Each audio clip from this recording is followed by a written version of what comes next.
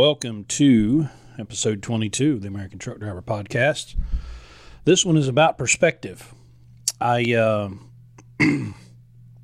was working the other morning, and it kind of got me thinking about the last 9 or 10 months since the engine failure that put me down. And I wrote a piece that I put in a Landstar group that I'm in, and it was kind of a message to Landstar drivers, but it's a message that kind of goes beyond just being at Landstar. And so to give you a little context, so since August, I've been working for large multinational company hauling compressed gases, and basically the job is it's local, within a couple 100 miles, home, home every day. And, but we haul these compressed gas cylinders on pallets. And so my job is to take them from the plant to a branch, unload the truck, reload the truck, count everything, and then come back to the plant. And then I work the rest of the day in the plant loading trucks for the next day. So it's 12-hour shifts. I get up at 1:45 in the morning to be at work at 3 and work till 3:30, and then it's about an hour drive home. And so basically I'm walking in the door, taking a shower, telling the kids good night, and going straight to bed. So as I was unloading my truck the other morning, I think it was Thursday morning, and I was just tired, just working on my fourth 12-hour days. It's cold. It's 3 o'clock in the morning, and I'm thinking, man, I'd rather be driving 3,500 miles a week in a sleeper truck. Not necessarily because it's easier, because it's not really easier. We all know that. I mean, there's nothing really easy about running over the road. But there is kind of a quality of life while you're at work kind of thing, Plus, you have the freedom, the money. Money's great. So, it made me think about what I've been doing and kind of how I got here. And so I wrote this piece, and I'm just going to kind of read it, and then I'll give some, commentary around it. So it begins, I offer this for anyone who needs to hear it. I was a BCO with Landstar from April of 2014 to April of 2017. A second engine failure in 16 months ended my career as an owner-operator. These are the lessons I've learned over the last 9 months. Landstar wasn't the problem. The agents weren't the problem. The economy wasn't the problem. Revenue wasn't the problem. The government wasn't the problem. I was the problem. Just me. I had issues in my personal life that were bleeding cash. Instead of addressing them, I decided to work harder, earn more revenue to try to make up for it. This shouldn't be a surprise to anyone with an ounce of common sense, which is a superpower, but you can't out-earn your stupidity. You can drill 1-inch holes in a 5-gallon bucket and try to fill it with water. You can pour an ocean into it, and it will never be quenched. I scrambled around and got a job. I even worked for Swift for a month and lived to tell about it. I came home and landed a good job with a good company that has good benefits. And it's true that I'm home every day. My kids don't see me much more than they did when I was leased to Landstar and home on the weekends. I get up at 1:45 so I can be at work at 3. I pull a flatbed hauling pallets of compressed gases. I deliver to local branches where I unload and reload the trailer, then return to the plant where I load trucks for the next day until 3:30 p.m. I usually make it home by 5 p.m. I shower, tell my kids good night, and go to bed. I'd much rather run 3,500 miles a week with a sleeper. It takes me 2 weeks to earn what I did in 1 at Landstar. I still haven't recovered financially. By the time the 1-year anniversary of my engine failure, which was April 7th, I should be caught up and current on all my bills. Here's why I'm saying this. Now is the time. Today, not tomorrow. If you've got issues that need tending to, do it now. If you need to make adjustments to your savings plan, do it now. I should still be leased to Landstar, or even have my own authority with a paid-for truck and trailer. It is a mathematical certainty. I've got over 500 pages of bank statements that prove it. At the very least, I should have a truck and trailer with a little debt and a plan to quickly pay off that debt and still be leased to Landstar making money. Finally, my best revenue numbers came in January of 2017. Y'all remember January 2017? It sucked, but I worked like an animal. The last 3 months before my engine blew were the most productive of my time at Landstar. The rate per mile wasn't all that pretty, but my 1099 for that 3 months will say $50,000. I was on track to have a $200,000 plus gross revenue year pulling general freight with a dry van. I didn't make it because of the choices of the previous 5 years. 18 cents per mile would have paid for both engines plus everything else that was done to that truck in the time I had it. Now, obviously, I know now that putting 2 engines in a million-mile truck wouldn't make sense over the long term. I'm just making a mathematical observation based on what happened in my situation. You're at Landstar. The tools are all there. The freight is there. The money is there. You are the most important ingredient. I've experienced the frustration and know what it's like to think, you know what, screw this. I'll just go home and get a job. Well, the grass is greener on the other side because it's fertilized with manure. Maybe I'll get back, maybe I won't. There are a lot of moving parts, but know this, if I get back, y'all watch out, because I'm going to be a money-making and saving fool. So a couple things about that. I really feel like, I was with Landstar almost 3 years to the day. I think my hire date was April 21st, 2014. My engine blew up on April 7th. I had just signed my new 3-year contract. And I feel like I really didn't have it figured out until the end.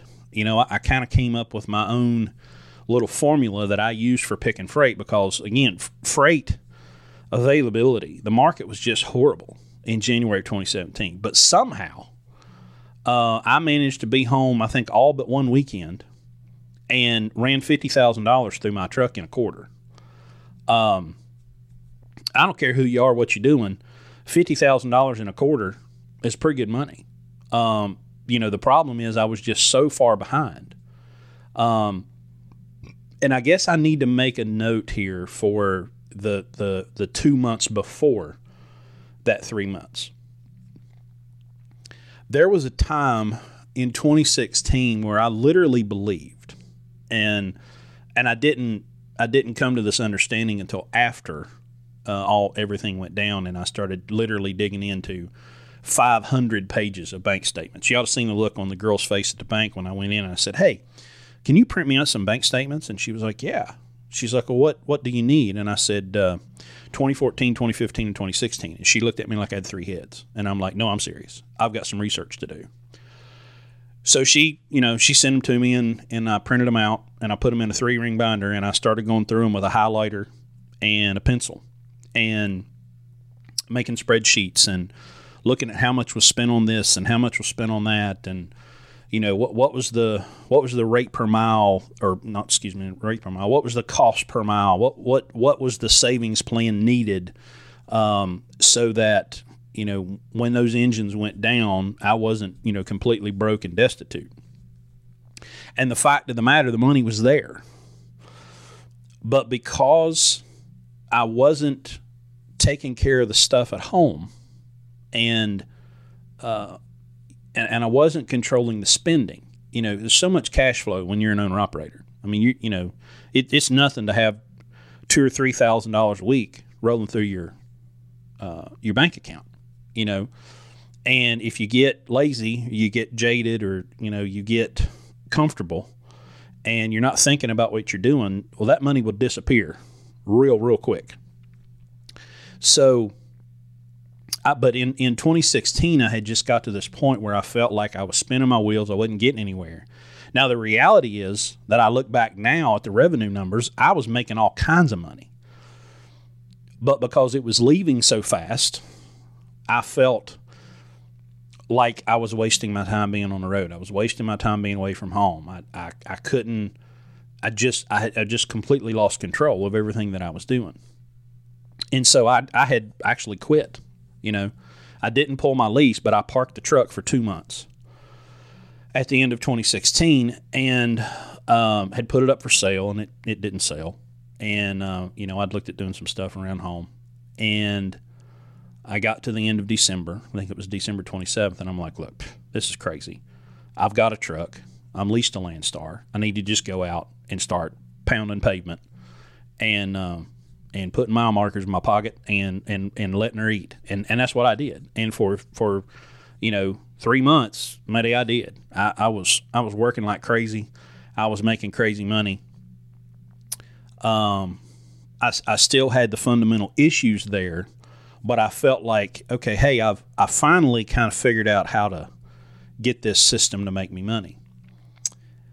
And then, that fateful morning in April, and I'm sitting there with a boat anchor, and I'm done. So attitude is so important, and I want to reiterate, I'm going to go back here and look. I want to say this part one more time. Landstar wasn't the problem. The agents weren't the problem. The economy wasn't the problem. Revenue wasn't the problem. The government wasn't the problem. ELDs wasn't the problem. There were no problems but the guy behind the wheel. That was the only problem. In 3 years of being leased to Landstar, I had three, kind of 2.5. We'll call it 3, and I'll explain. I had 3 issues with an agent. All right, the first time was completely my fault. I got book happy because when you get to Landstar and you get all that freedom, and you can just book these loads out into infinity, and you feel, hey, I'm covered up for the rest of the week, and then one of the load cancels, and you're in the middle, and so I think I started out in West Virginia and going down through Virginia and out to Texas, and I think back to Pennsylvania. I had all these loads planned out. Well, one of them in the middle fell apart. And I scrambled around, and I placed that one, and I got to like the next to the last load was supposed to pick up in San Antonio. I was in Austin. And they had told me it was a drop and hook, and I got held up at the receiver in Austin, and I ran out of hours. Well, I just assumed in my head, and we all know how to break down the word assume. If you don't, it makes an ass out of you and me. I just thought, well, hey, it's drop and hook. I'll still get there by the time. So I just emailed the agent, went to bed, turned my phone off. Well, I woke up, and there were voicemails, and there were emails, and this guy was screaming and cussing. He was mad. And basically because I didn't call. I should have called, and I didn't. So I called the guy and told him who I was. And he began to yell, and I said, hey, listen, stop. I apologize. Completely my fault. 100%. That was on me. I absolutely did that wrong, and I apologize. And the guy's tune instantly changed, and he was like, oh, well, in that case, if you ever need anything, call me. The second time, I picked up this little short load that literally went like 50 miles. And it had some kind of accessorial pay on it for layover. Well, when I picked it up, the shipper or the receiver they were like, hey, you can go ahead and go over there and deliver it. So it was like 40 miles. So I just went over and delivered it, and I was done and scanned my paperwork and checked out with the agent. Well, the next day, the guy called me. He's like, hey, I can't pay you that layover. I'm like, what are you talking about? I was on the rate. And he was like, well, but you didn't lay over. Like, you went straight over there and delivered it. So you didn't technically lay over, so I can't pay you the layover. Well, I was mad. I was irate. And I'm like, dude, this is wrong. So I stewed on it for about a day, and I called him back. And I said, listen, we need to talk about this again because I really feel like I'm getting screwed here. And the guy finally said, listen, I don't have third-party freight. Every piece of freight you guys haul for me is direct customer. So these are my people. These are my customers. And when he said that, it changed my attitude because I'm like, okay, so this guy's not just grabbing junk, crap freight, third-party stuff from other people's boards. He's actually going out and seeking these customers, and he's going out and trying to find these people. And I respected that. I still didn't like the fact that I didn't get the $100 or whatever it was I thought I was owed, but I understood it. Now, the third time and final time I ever had a problem with an agent was this guy. I have a local agent here, close to home, and they book these loads out of this direct customer all the time. And I call him up. He's got a load. I get the freight bill, and I go to pick up the load.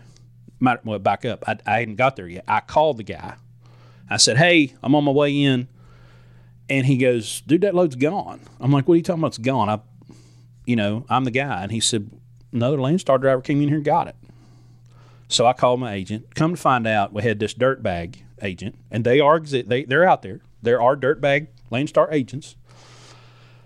This dirtbag was somehow finding my agent's loads somehow, and he would post them on the board, but he would post them loading in a different city. And he would say, "Oh, well, yeah, I've got it posted out of Madison, but it actually loads out of, here." And he would basically send drivers over to steal my agent's freight, and it happened 2 or 3 times. And so we finally got the guy taken care of. But this idea that agent, if you fail, the agents are the fault. No, the agents are not your scapegoat. You can't just blame everything on the agents and say, I failed because of the agents. I failed because of me. Okay? The guy in the mirror, the idiot behind the wheel. That's the reason I failed. There's nobody to blame. There's no, I guess it'd be nice if I had an agent or Landstar or, somebody I could blame, but I can't, So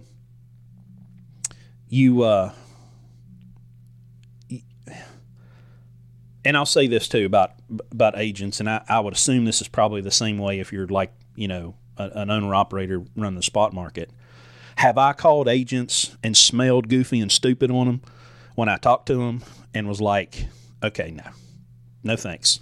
Never mind, I'll pass. You can't tell me where it's picking up and what time you don't know you got to call something. Nah. So, I mean, you have the ability to kind of figure out if somebody's going to do you dirty. So that's it for that. I wanted to put that out there because it's important. Well, it's important for me, partially for me to say it out loud. But also, I got a lot of good feedback out of this post that I put in this Landstar group because, we can get spoiled and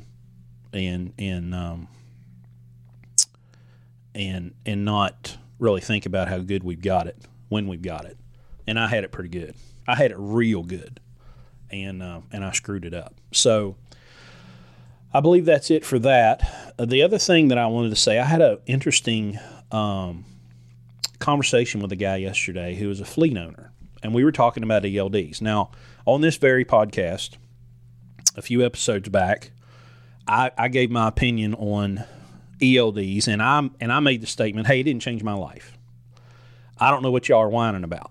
Well, the question came up last week when I was talking with Pete about the blockchain and how it's going to affect the industry, and I asked the question, okay, is these rates that we're seeing right now that are just crazy, are we inappropriately or incorrectly giving credit to or blaming the ELDs?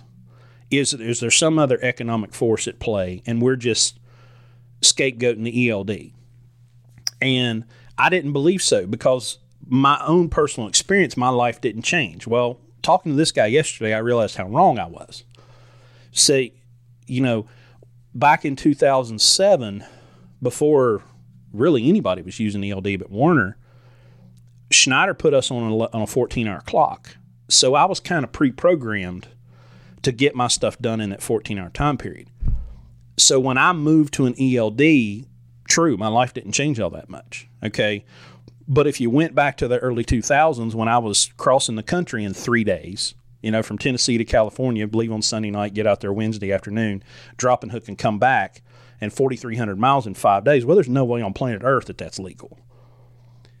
And I didn't think about the probably, 60, 70, 80% of the industry that's been running like that still, because they don't have electronic tattletales like I have for 10 years. They don't have anybody watching over their shoulder. All they got to do is avoid the DOT and not get caught. But they're still running the freight that way. And this guy made me understand, hey, these guys that have been running 3-day loads in 2 days and 4-day loads in 3 days, they're getting hammered right now. And not only are they getting hammered, but the customers are getting hammered because the customers are realizing, hey, where's this freight? It's not showing up on time like it used to. And he also brought about this point. Okay, think about this. This is bizarre. This is crazy. The hard deadline for ELDs is in April, right? Right now they're enforcing, but they're not, they won't shut you down. They'll just write you a ticket. Well, come April, if they catch you and you don't have an ELD in your truck, they're going to park you until you put one in. So it's hard to tell what percentage of the industry is still running paper logs and running just like they always have and still getting the job done. So we've got another log jam coming in April. So some of these headlines that I've seen about, food prices are going to go, I just thought it was hype and melodrama. But now I'm like, dude, they might be right.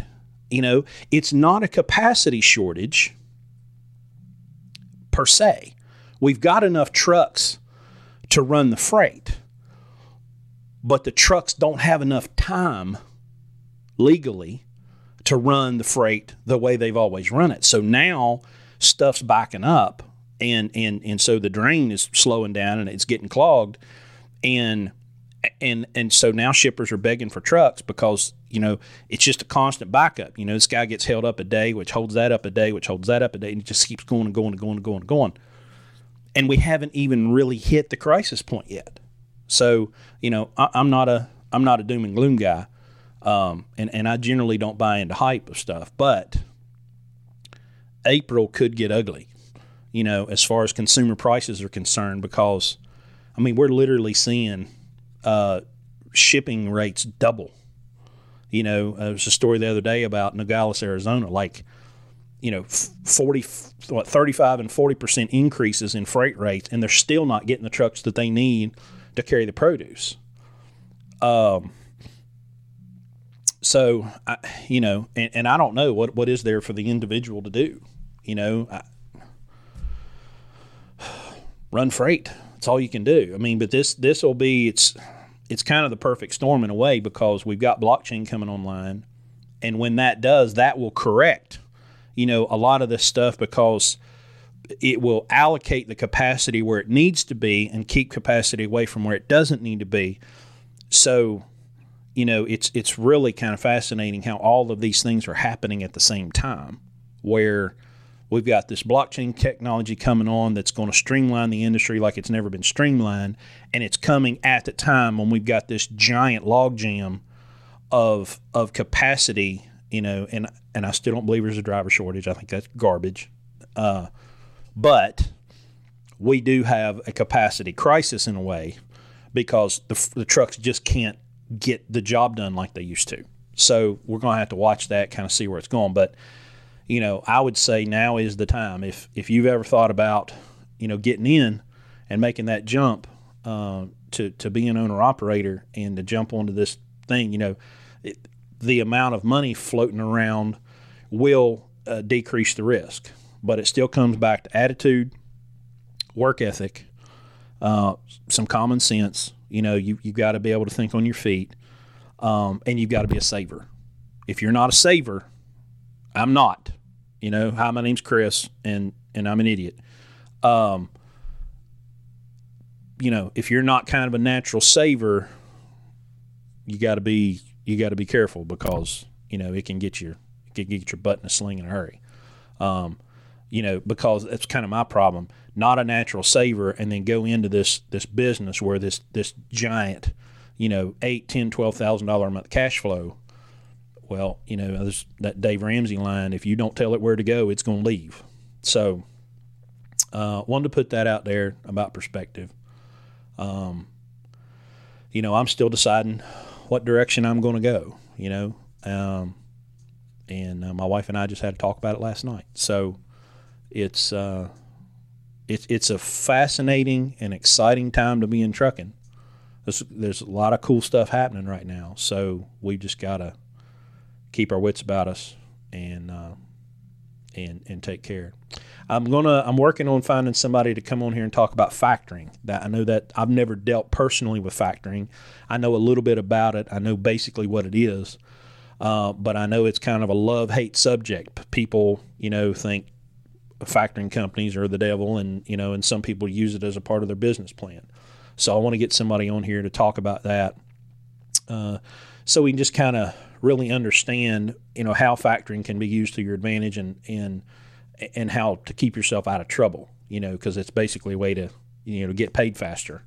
But I know there's a lot of pitfalls, and you got to be careful navigating your way through that. So that's it for this episode. We'll be back next weekend with episode 23, and we'll see you next time.